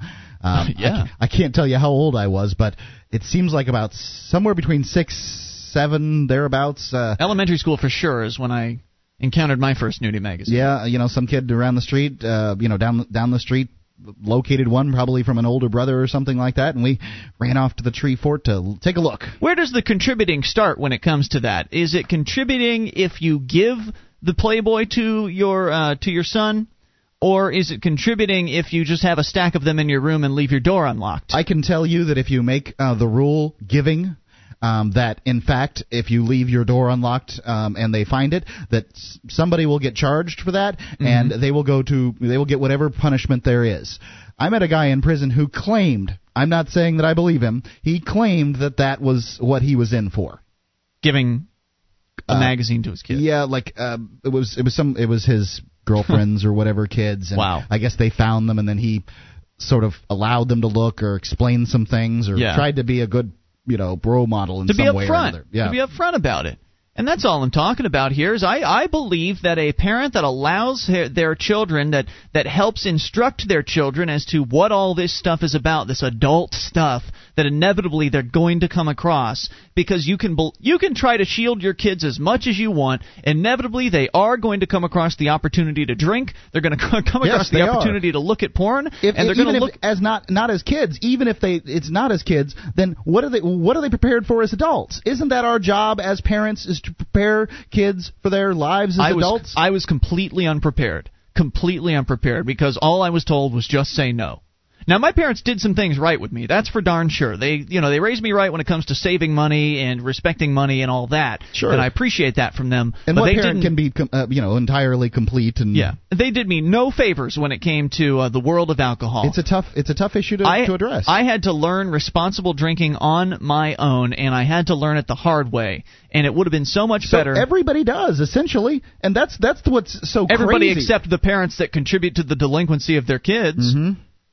It's ludicrous. Anyway, let me change to an email here since it's related from Joshua. He says, it all began several years ago in November, one rainy day at my local high school. It was an outdoor campus with several buildings and a big courtyard between them. In between classes, everyone would stand in their little groups, naturally formed by cultures and subcultures. These are what the groups are these days, Mark, because they change, I guess, a little bit over time. I'm interested in this. Right. I just want to hear the names. Emos. Okay, goths. Now emos and goths are pretty similar sort of things, aren't they? Apparently dissimilar enough to have their own separate groups at this high school. Okay. Emos, goths, gangsters, jocks, anime nerds, video game nerds, etc. I was what people called a floater. I just kind of drifted between various groups, and I had friends in most of them except for the goths and the gangsters. The goths were too boring to talk to. All they talked about were their favorite bands and why their parents sucked. And the gangsters wore their tall tees and sagging pants and $80 shoes, which I simply could not identify with nor show any respect for. Plus, I'm white, and for whatever reason, the would-be gangstas didn't take kindly to normally dressed white guys. Anyway, I didn't do any drugs, and I had little respect for people who did. Looking back, the reason for this kind of thinking was probably years and years of propaganda fed to me from above. I was part of the DARE generation. Throughout school, I was told that LSD would fry my brain, and marijuana would make me get addicted to hard drugs and kill me. I was told that drug users are idiots, and I actually bought it. I avoided drugs, but I did drink alcohol, which, by the way, is a drug, even though I separated it from drugs earlier. It was a mistake, because I did not believe it was a drug. One day, an old friend called me up and invited me to a little get-together with his buddies. At the apartment, they set up a beer pong table, and I played a few rounds. They gave me a nice big bottle of vodka to drink, and I went at it like a madman. Everything went foggy, and I woke up in a puddle of my own vomit and saliva on the hard kitchen floor. It was then I realized that alcohol is, in fact, a drug. Later that day, I did some of my own research about drugs for the first time. It was then that I realized I'd been lied to. Marijuana is not a gateway drug. In fact, the government's own Institute of Medicine study from 1999 concluded that, and of course that was swept under the rug. Marijuana does not kill your brain cells. In fact, recent studies have shown that it might actually help them grow. Marijuana is not addictive. Marijuana hasn't even been proven to cause cancer. At about this time, I made an educated and well-informed decision to start smoking pot as soon as possible. It was easy. I knew a few people who smoked pot, and I told them I wanted to try it. They were happy about this. Stoners love new recruits. They took me over to their buddy's house, and we all began the ritual out back. My friend took a hit off the bong and passed it to me. I never smoked a bong before, but I knew how they worked and saw people smoke them before, so I was ready for that. What I wasn't ready for was the harshness of the smoke. It wasn't like a cigarette at all. It tasted different, and it was a lot more rough, mainly because my lungs weren't used to something as large as a bong hit. I coughed it all up, and they laughed, but I continued smoking. Eventually, we all got high, and I felt fantastic. We went back inside after a few more bong hits and listened to The Dark Side of the Moon by Pink Floyd. The music sounded amazing. It was like listening to it for the first time all over again.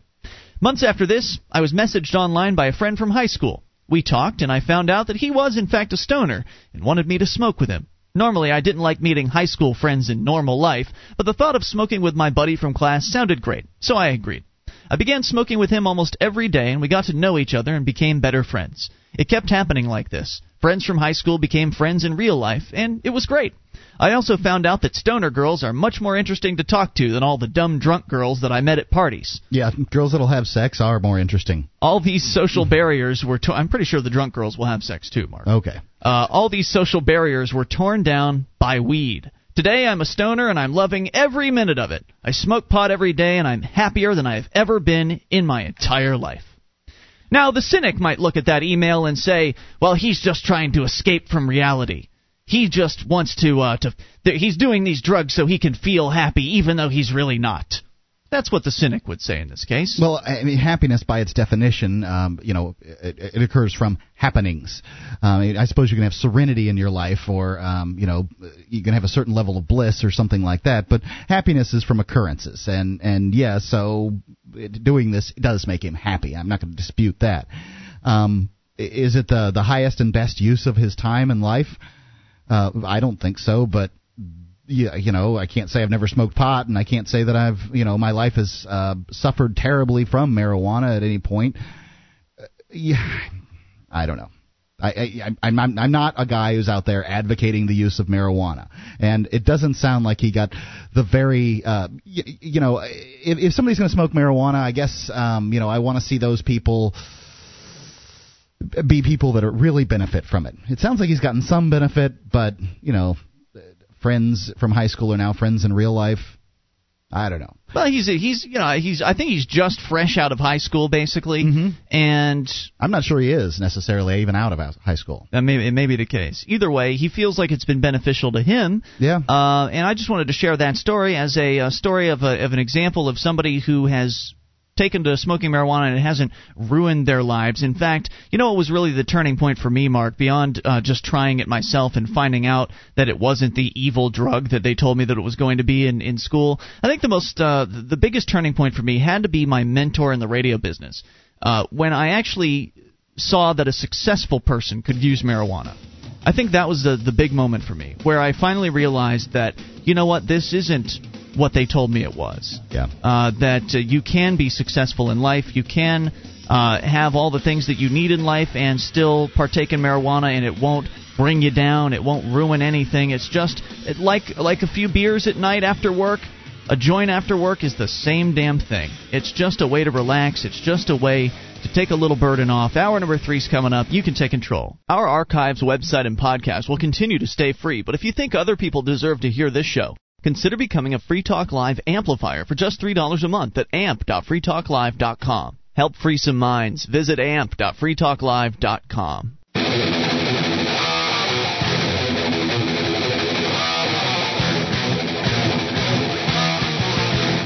This is Free Talk Live. It's your show, and you can take control of the airwaves toll-free.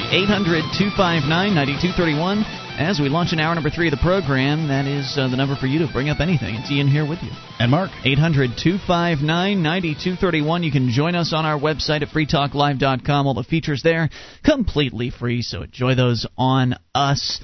Again, freetalklive.com. Last hour, we were talking about drugs, talking about parenting, and how just say no might be the wrong thing to teach your kids. Doesn't seem like the right thing to me. Right. When it comes to drugs, alcohol, I'm including alcohol in the term drugs there, drugs and alcohol, though that's usually what people say, because they're all, potentially dangerous.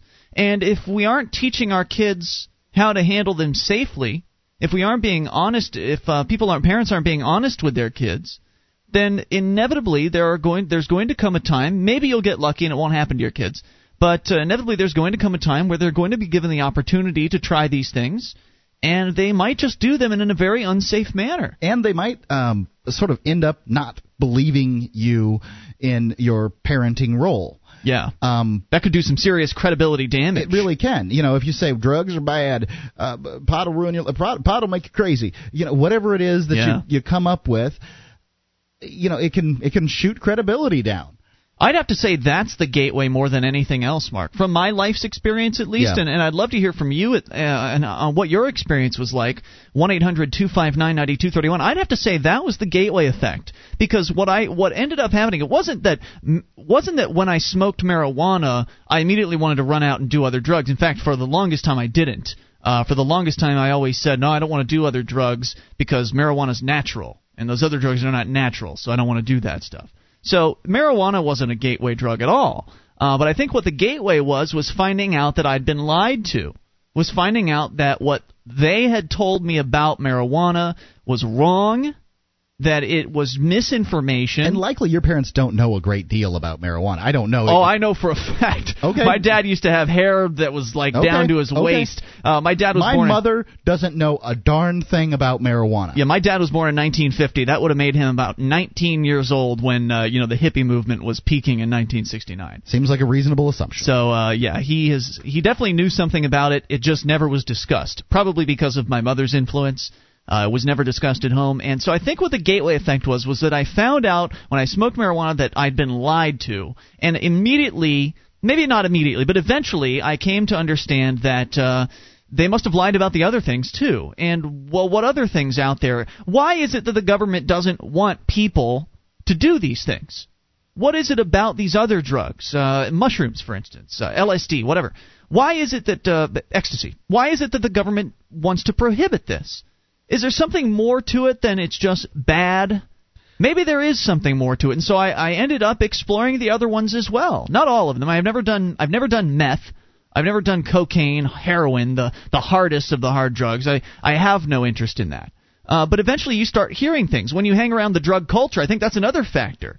Because when you do marijuana, you're inevitably going to be around other people that are also marijuana users, that are also more likely perhaps to be using other drugs, and they'll start telling you things about them. They'll start telling you the things you didn't learn in DARE class, and it makes you more curious, and you want to know what it's all about. And the things that these people are telling aren't necessarily so. I mean, do you really want a stoned 17-year-old telling your kids the truth about marijuana, the truth about LSD, or the his facts, interpretation? Let's call it facts about marijuana and facts about LSD, and not to say that they are in fact facts. They're just the beliefs of this stoned 16-year-old. No, that is not the person I want teaching my kid. Do I think there's an end to this? I absolutely do. As far as teaching my kid about alcohol, I fully intend to, do that. As far as teaching my kid about marijuana, I'm a little on the fence. As far as teaching my kid about LSD, send him over here. I'll teach him about it. Yeah, I bet you would. About teaching my kid about LSD? No, thanks. I don't intend to do that. I intend to tell them about it and tell them about my experiences and give them some horror stories, but I don't really consider marijuana to be dangerous. I can tell you that my wife would not think it's a good idea for me to be around while my kid smokes pot or something like that, but well, she's indoctrinated. I mean, I like your wife and everything. She's a nice lady, but she was a drug counselor for a long time, so she's gotten quite the brunt of the propaganda, I imagine. Yeah, has she ever smoked it? She has. She said she didn't get any effect. And that's what a lot of people say. The first time they try marijuana, I didn't the first time. Yeah, a lot of people I believe it's just because they don't know what they're doing. I don't know. It may be something else. I don't know. I knew how to smoke cigarettes, I can tell you that. Yeah, some people, it takes them a few tries. Well, anyway, would love to have your thoughts here. Let's go on screen to the amp line. Who's this? You're on Free Talk Live. Hi, it's Ziggy. Ziggy. Hi, guys. What's on your mind tonight? Yeah, first of all, I just want to comment on that story about drugs. Have you heard about Dubai's drug laws? Dubai? Yeah. No, I guess I haven't heard anything about them. I know they've got tall buildings. Yeah, I've got a Dubai story right in front of me, as a matter of fact. It's about a guy who was found with a speck of marijuana on his shoe. Yep. He's facing a 4-year sentence. And he sure is. He's been sentenced to it. I also want to say what inspired me to chase the dragon. What's the dragon? Smoke opium. Opium. Okay. Yeah. Was Alice in Wonderland. Really? Oh. Yeah. There is a book completely written by someone who was real high. Yeah, it does sort of seem that way. Also, I have some news. We're very early stages, but there is a talk among libertarians here of a Free State Project UK. Really? I know there was a Free State Europe idea floating around out there at one point. I don't know whatever became of it. But I say go for it. No, I say what I say is sign up for the Free State Project here, and I'm not saying don't try something there, but sign up for this one here, and some of you'll manage to get here, and some of you won't. But at the very least, I think that trying to get here, it'll increase these numbers, and it's hard enough diluting the process. Anyways, I was going to suggest if anybody is interested who's listening to the show in the UK. Check out the Open Liberty Alliance and a guy called Ed Joyce. He's quite interested in the idea. Cool. Very good, Ziggy. Thanks for the call tonight. I'll try to get to the Dubai story if we get a chance. I've got it right here. Thanks, dude. 800-259-9231. Julia is joining us a little late in the evening, but better late than never. Hello there. Hi. All right. We, as you heard when you were coming in, are talking about the drug situation when it comes to parents and the just say no mentality. Many of the lies that are told that kids find out, down the line that they just weren't true, and how that affects young people, and what the right way to raise kids would be.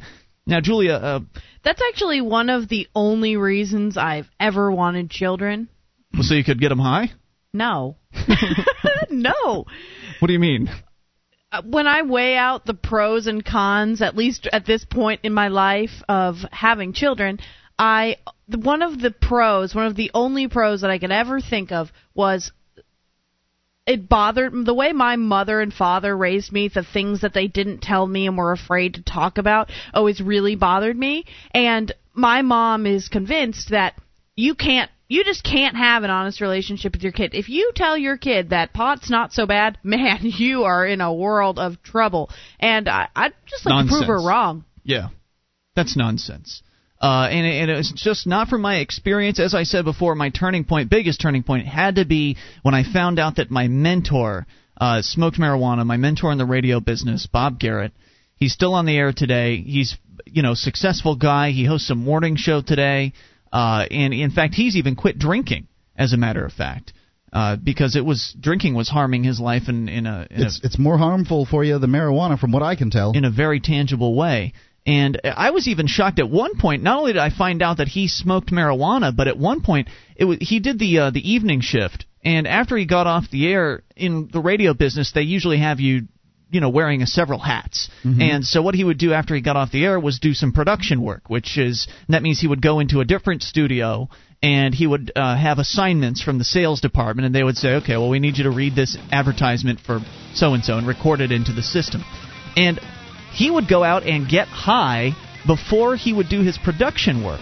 Now, he wouldn't do it before he went on the air, but he'd do it before production. And I asked him, why do you do that, Bob?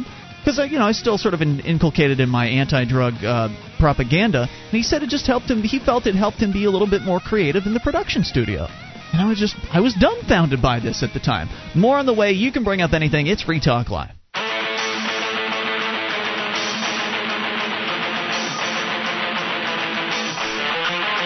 This is Free Talk Live. It's your show. You can take control of the airwaves toll-free at 800-259-9231. That's the SACL CAI toll-free line. It's Ian here with you. And Julia. And Mark. You can join us on our website at freetalklive.com. The features are for free, so enjoy those, including the live streams. We've got a broadband version of the show and a dial-up version, both free for you. freetalklive.com. Movies, lingerie, and marital aids. AdamEve.com has a special offer for you. Go to AdamEve.com/talk and get 50% off of one item. Then, with your order of $17 or more, they'll throw in a free gift. That's 50% off at AdamEve.com/talk. We're talking about drugs and young people in America, lies the government tells, parenting, a whole variety of things here. In fact, we got an email about psilocybin mushrooms here in a moment. But first, we go to the phones and talk to Jeff, calling from Cincinnati. Jeff, you're on Free Talk Live. Hey, how you doing? Hey, doing great, Jeff. Do you know what station you're listening to, perchance? No, I don't. I actually lost reception there a few minutes ago. Oh, okay. All right, because just curious, it sounded like an unknown station to us. But anyway, what were you calling about tonight? Well, I'm calling about, I agree 100% that we shouldn't teach our kids to just say no. Because obviously that's just going to pique their curiosity, and inevitably they're gonna smoke marijuana anyway. What I don't agree with is you had mentioned a case about a parent giving their 11-year-old, I believe, beer and marijuana at their birthday party. Yeah. I think at some point you have to draw the line at age. An 11-year-old hasn't had the life experience to be able to decide whether or not that's something that they want to do. I mean, they're not even in high school yet at that age, and you could be teaching them something that later on down the road they're going to say, man, I wish I never got into that in the first place. So I think that, and I mean, I smoke marijuana, and I didn't start until I was 18, actually. Okay. And I made that choice on my own. It had nothing to do with my parents. I just think at a certain age, and I don't know what that age is. Maybe right now, Jeff. Let's explore it just for a second, shall we? Now, sure. Let's not address the fact that this woman gave 3 of her daughter's friends marijuana and alcohol at this birthday party. Let's simply address that she gave her daughter marijuana and alcohol at 11 years old on her 11th birthday. Now, what age do you think that kids start getting? Well, first off, before you go on, we go on that. Which is more dangerous, alcohol or marijuana? I think alcohol. Okay, alcohol is more dangerous than marijuana. At what age do kids in Europe start getting wine with meals, and parents start addressing, wine with kids in Europe? Pretty young, younger than in Western civilization, for sure. Okay, so like 4, 5, 6. I don't know about that. When young, they can I'm can start holding a fork. Sure. That's pretty accurate. So there we have kids in Europe being introduced to it's diluted alcohol. It's not it ain't Jack Daniels. It's wine or something. Right. But they're being introduced to alcohol at ages as young as 5 and 6 years old. But you just said that alcohol was more dangerous than marijuana. So, I mean, in Jamaica, at church, young girls and boys smoke marijuana in Jamaica. In that same age range. Yes. Well, having said that, too, and going back to the example you said about Europe, that's more of a cultural thing. I mean, I don't think it has to do with getting drunk so much as it's a custom. It's, drinking wine with meals is an accepted thing there. I think in the Western world, it's a little bit different when you've got a mother giving a kid marijuana and beer at a party, you're basically making a choice for them that I don't think that they're ready to make at that point. And believe me, I'm actually all for marijuana. I'm actually from Canada, and I'm for legalization of marijuana. However, I think that at a certain age, you can make that decision, but at a certain age, you're not capable of making that decision. Your parents shouldn't be aiding in that decision at that point. Well, I was just going to say not necessarily, only because if I'd smoked marijuana at age 11, I wouldn't like it. I would probably not smoke it again for many years because I'd be coughing and I wouldn't appreciate the taste. So to me, giving me marijuana at 11 would have been pretty much meaningless. Okay. Jeff, here's what I'd like to know from you. What do you propose? I mean, you're saying that you think there should be an age. What do you propose? Well, I think that it's important that parents inform their kids. I agree 100%. Don't just say no. I think that you educate them about it, and you say, when you get to, and this is the question, is the age, a certain age, then go ahead and make the decision, but don't provide it for them. I think that's so. Wrong. What are you proposing as far as a punishment? Let's say I disagree with you, and that I have kids, and I believe that the best way to educate my kids about marijuana is to allow them to experience it. What are you going to do to me?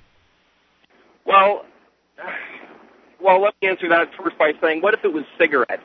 I mean, what if?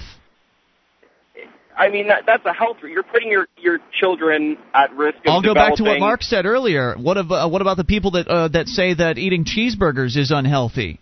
I mean, should we be preventing parents from buying their kids sugary cereals and cheeseburgers? Well, I mean, yeah, then you're getting into where do you draw the line? Well, you see, this is a slippery slope, isn't it, Jeff? I mean, this is a very dangerous slippery slope because it's not going to be you or I that draws the line, right? It's going to be government bureaucrats that are going to be making these decisions, and that's who is making the decisions today. I'd say most people would not give their 11-year-old beer. beer. I agree with you, Jeff.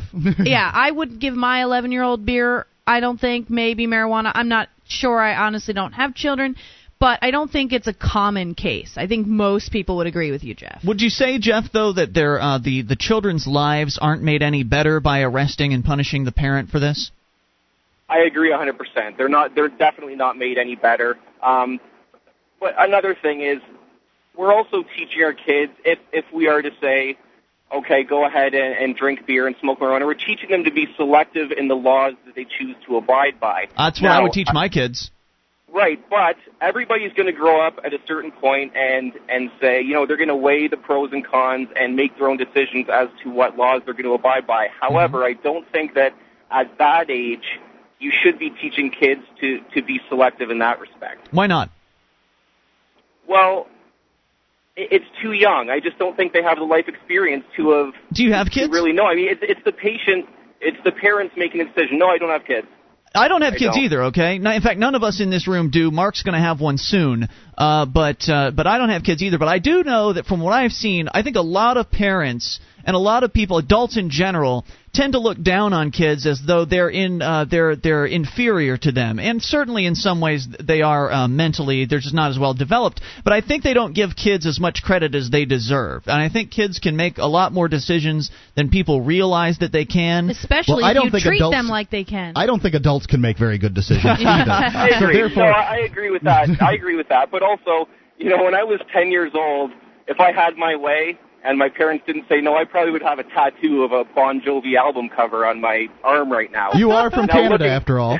Now, looking back, I'm glad that they said no to that, and I think that if you relate that to marijuana or alcohol or whatever vice, if you want to call it a vice, you want to relate it to, I'm sure there would be a lot of kids that if their parents had just let them do as they please at a young age, a lot of those are going to grow up and look back and say, man, I wish my parents would have been a little bit more I agree. I just don't think we should. I just don't think we should throw parents in jail for making decisions other than my own. Right. In that area, parents are always going to make decisions we disagree with, and they're going to raise their kids in ways that we wouldn't do. But freedom is all about letting them do that. Thanks for the call, Jeff. More on the way. This is Free Talk Live. Mark has managed to secure for us a big advertiser for Valentine's Day. It's the Vermont Teddy Bear Company. We'd like to keep them on board for next year, but in order to do that, we need to sell some bears. Good thing they start at just $49 at VermontTeddyBear.com. Show her you know her with a personalized teddy bear from VermontTeddyBear.com. Don't forget to tell them you heard about it on Free Talk Live. This is Free Talk Live. It's your show, and you can take control of the airwaves via the toll-free number 800-259-9231, the SACL CAI toll-free line. It's Ian here with you. And Julia. And Mark. You can join us on our website at freetalklive.com. Features there we give away, so enjoy those on us, including the wiki. Get interactive at wiki.freetalklive.com. And you can create, you can edit. It's like the listener editable version of our website. And it's free, of course. wiki.freetalklive.com. Your mattress was likely manufactured using all kinds of disturbing chemicals. Does this bother you? Well, it bothers some scientists, especially in the case of young children. Savvy Rest's mattresses are made of 100% natural latex rubber, organic wool, and organic cotton. Try their crib mattresses, too. SavvyRest.com for the sleep you've been dreaming of. 1-800-259-9231. We go to your phone calls. Talk to Tony in San Francisco. You're on Free Talk Live. Hey, Tony. How you guys doing tonight? Great. Good. What's on your mind tonight? Drugs.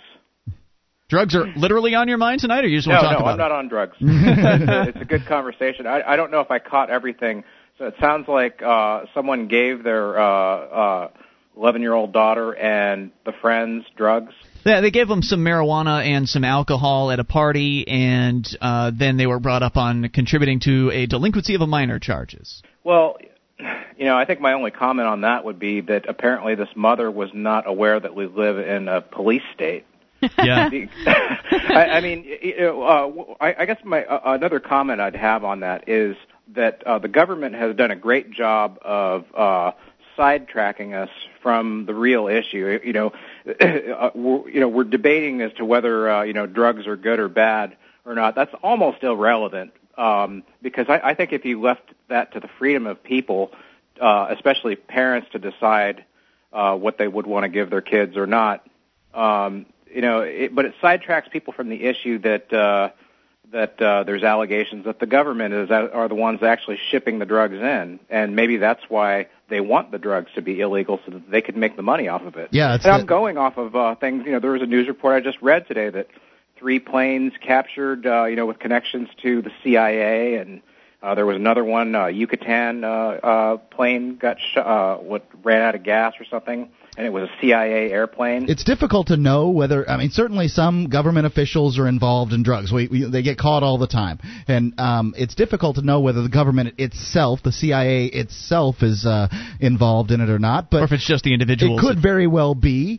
And none of these allegations would ever, mean anything, because the people that are against drugs say, they just block that off in their minds. They say, nah, phooey. The CIA would never do that. Drugs are bad, and the government is good. They block that off. But this wouldn't be an issue if we would allow Americans to make decisions about what they put on their bodies. Well, I agree with you. And by the way, I was over in Europe this summer, and one of the countries I visited was France. Mm-hmm. And there were 14-year-olds in the bar drinking beer and little cups of cappuccino and stuff like that. With the you rest mean of the people. world didn't catch on fire? That's right. Were they stumbling around like idiots? Yeah, were they S-faced? No, they weren't. Of course they weren't. They were like the rest of the adults. Wow, that's amazing. They weren't bouncing all up and down the walls or anything like that. When you treat children like adults instead of children, it's just amazing what the results are. That's right. Absolutely. Hey, thanks for the call tonight, Tony. We appreciate hearing from you. 800-259-9231. It really does make you wonder sometimes about the government, people, and their motivations to continue this war on drugs. I think it's a combination of things. I think Tony was certainly onto something when he pointed out that certainly there's been evidence that continues to come out about government bureaucrats in high-level organizations like the CIA being involved in running drugs. certainly there's good evidence for that. I think there are a variety of different answers, though. I think one is that there are the true believers. There are those that really believe that drugs are bad, and it's their job to eradicate them from the world. And I think the true believers are probably in the minority, however. I think most of them are probably, if they're not moving the drugs themselves, they like getting the money to fight the drug war. They like that, and they like the adrenaline rushes they get, especially the SWAT teams and the cops. They really like the adrenaline boost they get from going after drug dealers and raiding people's homes. So there's that factor. And, of course, the police chiefs love having that federal drug money come in. And then there is the corruption issue where you actually have cops selling drugs and dealing drugs. And it's not just the CIA, it's also the local, the street cops, it's the sheriffs. So the problem is spread all over the place. It's not just the federal government, it's also your local sheriff as well. He needs to be questioned, too, as far as his allegiances. And it's interesting, too, because when a drug legalization, like a ballot initiative, for instance, comes up, or a piece of legislation to re-legalize something like marijuana, something arguably nearly harmless, comes up, the police chiefs are the ones that come out. The Association of Police Chiefs here in New Hampshire, for instance, recently they sent their chief, the head of the organization, to testify against a marijuana decriminalization bill. And he brought out all the old propaganda about marijuana as to why this shouldn't happen, and this is a terrible idea, and it's just nonsense, because the police, they love to claim that, well, we only enforce the laws. That's all we're doing. We're just following orders. But that's nonsense, because when a relegalization effort comes up, it's the police chiefs that are fighting against it. So they're not just enforcing the laws. They're using their political weight to try to make the laws and keep bad laws around. Exactly. In fact, this particular police chief was actually sort of hemming around the issue of possibly bringing back alcohol prohibition. Simply because it would have been consistent with his position. Right. That government knows best and government should control these things. And so, no, the police aren't just enforcing the laws. They're actively looking to curry favor for the laws and to keep the laws around so they can keep their police bureaucracy going at full speed ahead and continue raking in the federal dollars to fight the war on drugs and continue filling jail cells full of innocent people that have never harmed another person in their lives. These people, they're either corrupt or they're just sickly addicted to the money. And I think that's a form of corruption, too. Either way, it's disgusting. And it's easy to give tickets for drugs, especially marijuana, with the drug dogs and the fact that they can search your car, call it the drug dogs, and it scares people.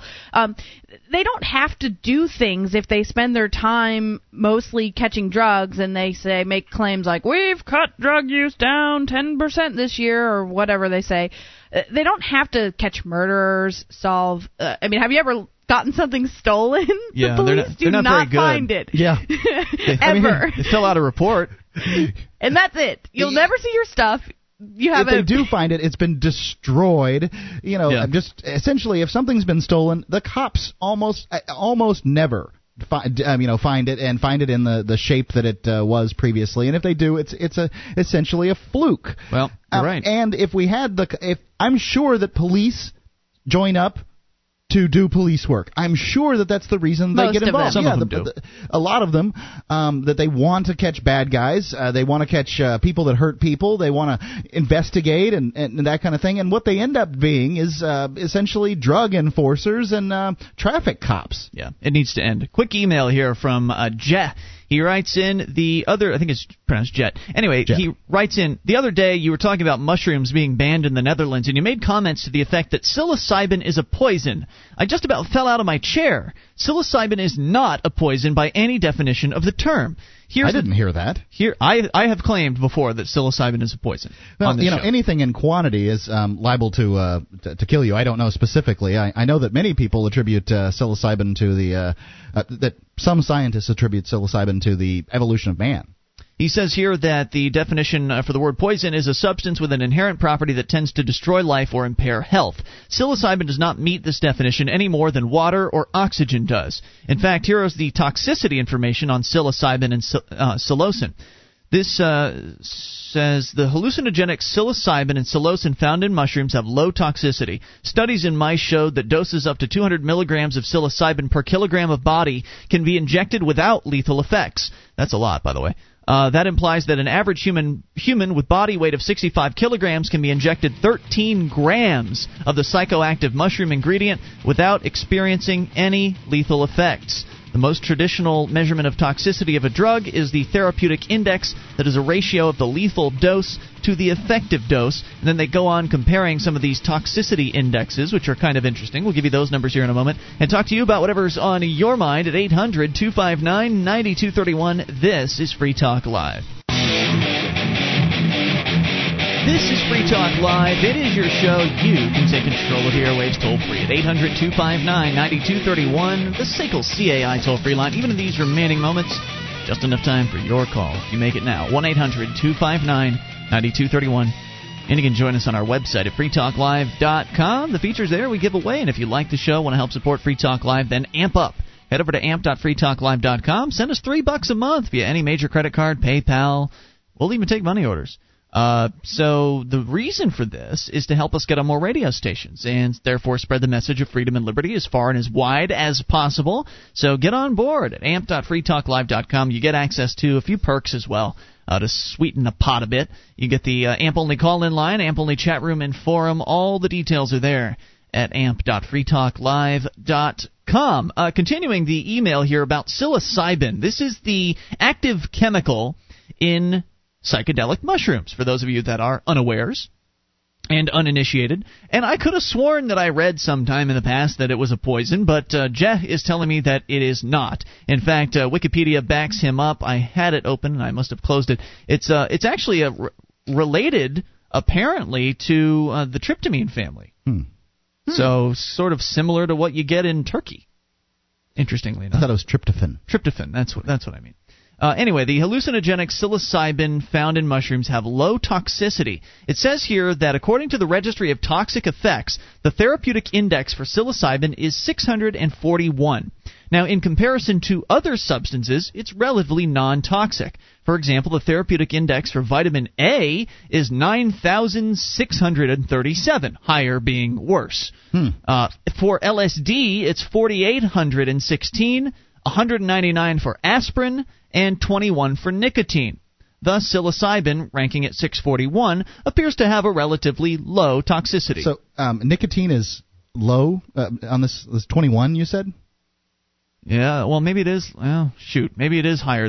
Hang on a second. In addition, literature states that the oral intake of psilocybin appears to be the lowest risk out of all other drugs for both acute lethality and dependence. So if it's saying it's lower than the other drugs, then the lower number must be better. Saying that nicotine is... I was under the impression that nicotine was a poison and that you could die from eating it. I don't know. Anyway, it shows what we know about That's what he claims. Is nicotine itself... I don't know much about nicotine. That's one drug I don't know a lot about. Is nicotine itself toxic, or is it all the other chemicals and stuff put together in a cigarette that are really bad for you? Well, there's a difference between toxicity and addictiveness. And, well, I mean, but cigarettes can kill you over time. But is it because it's not going to kill you with a dose? Well, it's the dose. Yeah, okay.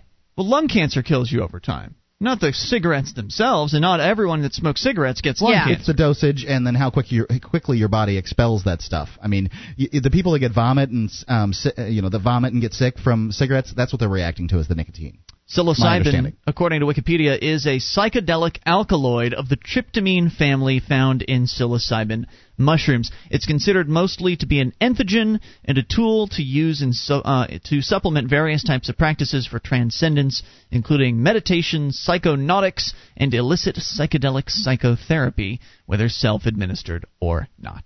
So, a little bit more correction there, and I appreciate that, because that's the way I tell you, I learn more things from doing this radio show than anything else. If I get on the air and spout off misinformation, there's always at least one email that comes in. And boy, with this Linux thing, it's been more than one email, hasn't it, Mark? The Linux zombies. No, they're not zombies. They love their operating system and are very passionate about it. It's funny. They try to keep it down, simple for me, but even reading about computer stuff, I'm just not interested. Yeah. I like looking at my email and it's easy. I use Word. That's it. Yeah. So, in fact, some of the Linux emails that have been coming in, I don't know if they listened to last night's show before they wrote them, even though they've been coming in later today. I don't know if they've actually listened to us talking about it, because we haven't been mean to Linux. I've said that, people should try it if that's, if they're interested in trying it.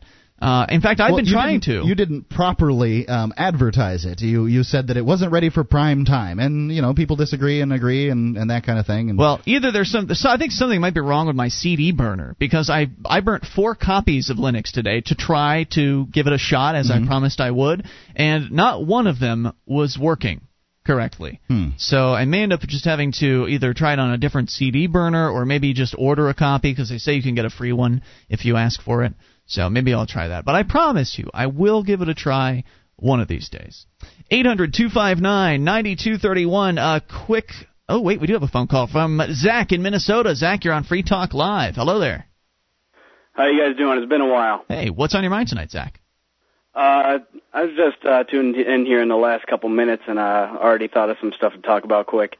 By all means. About this whole giving the drugs to the kids. I mean, I'm going...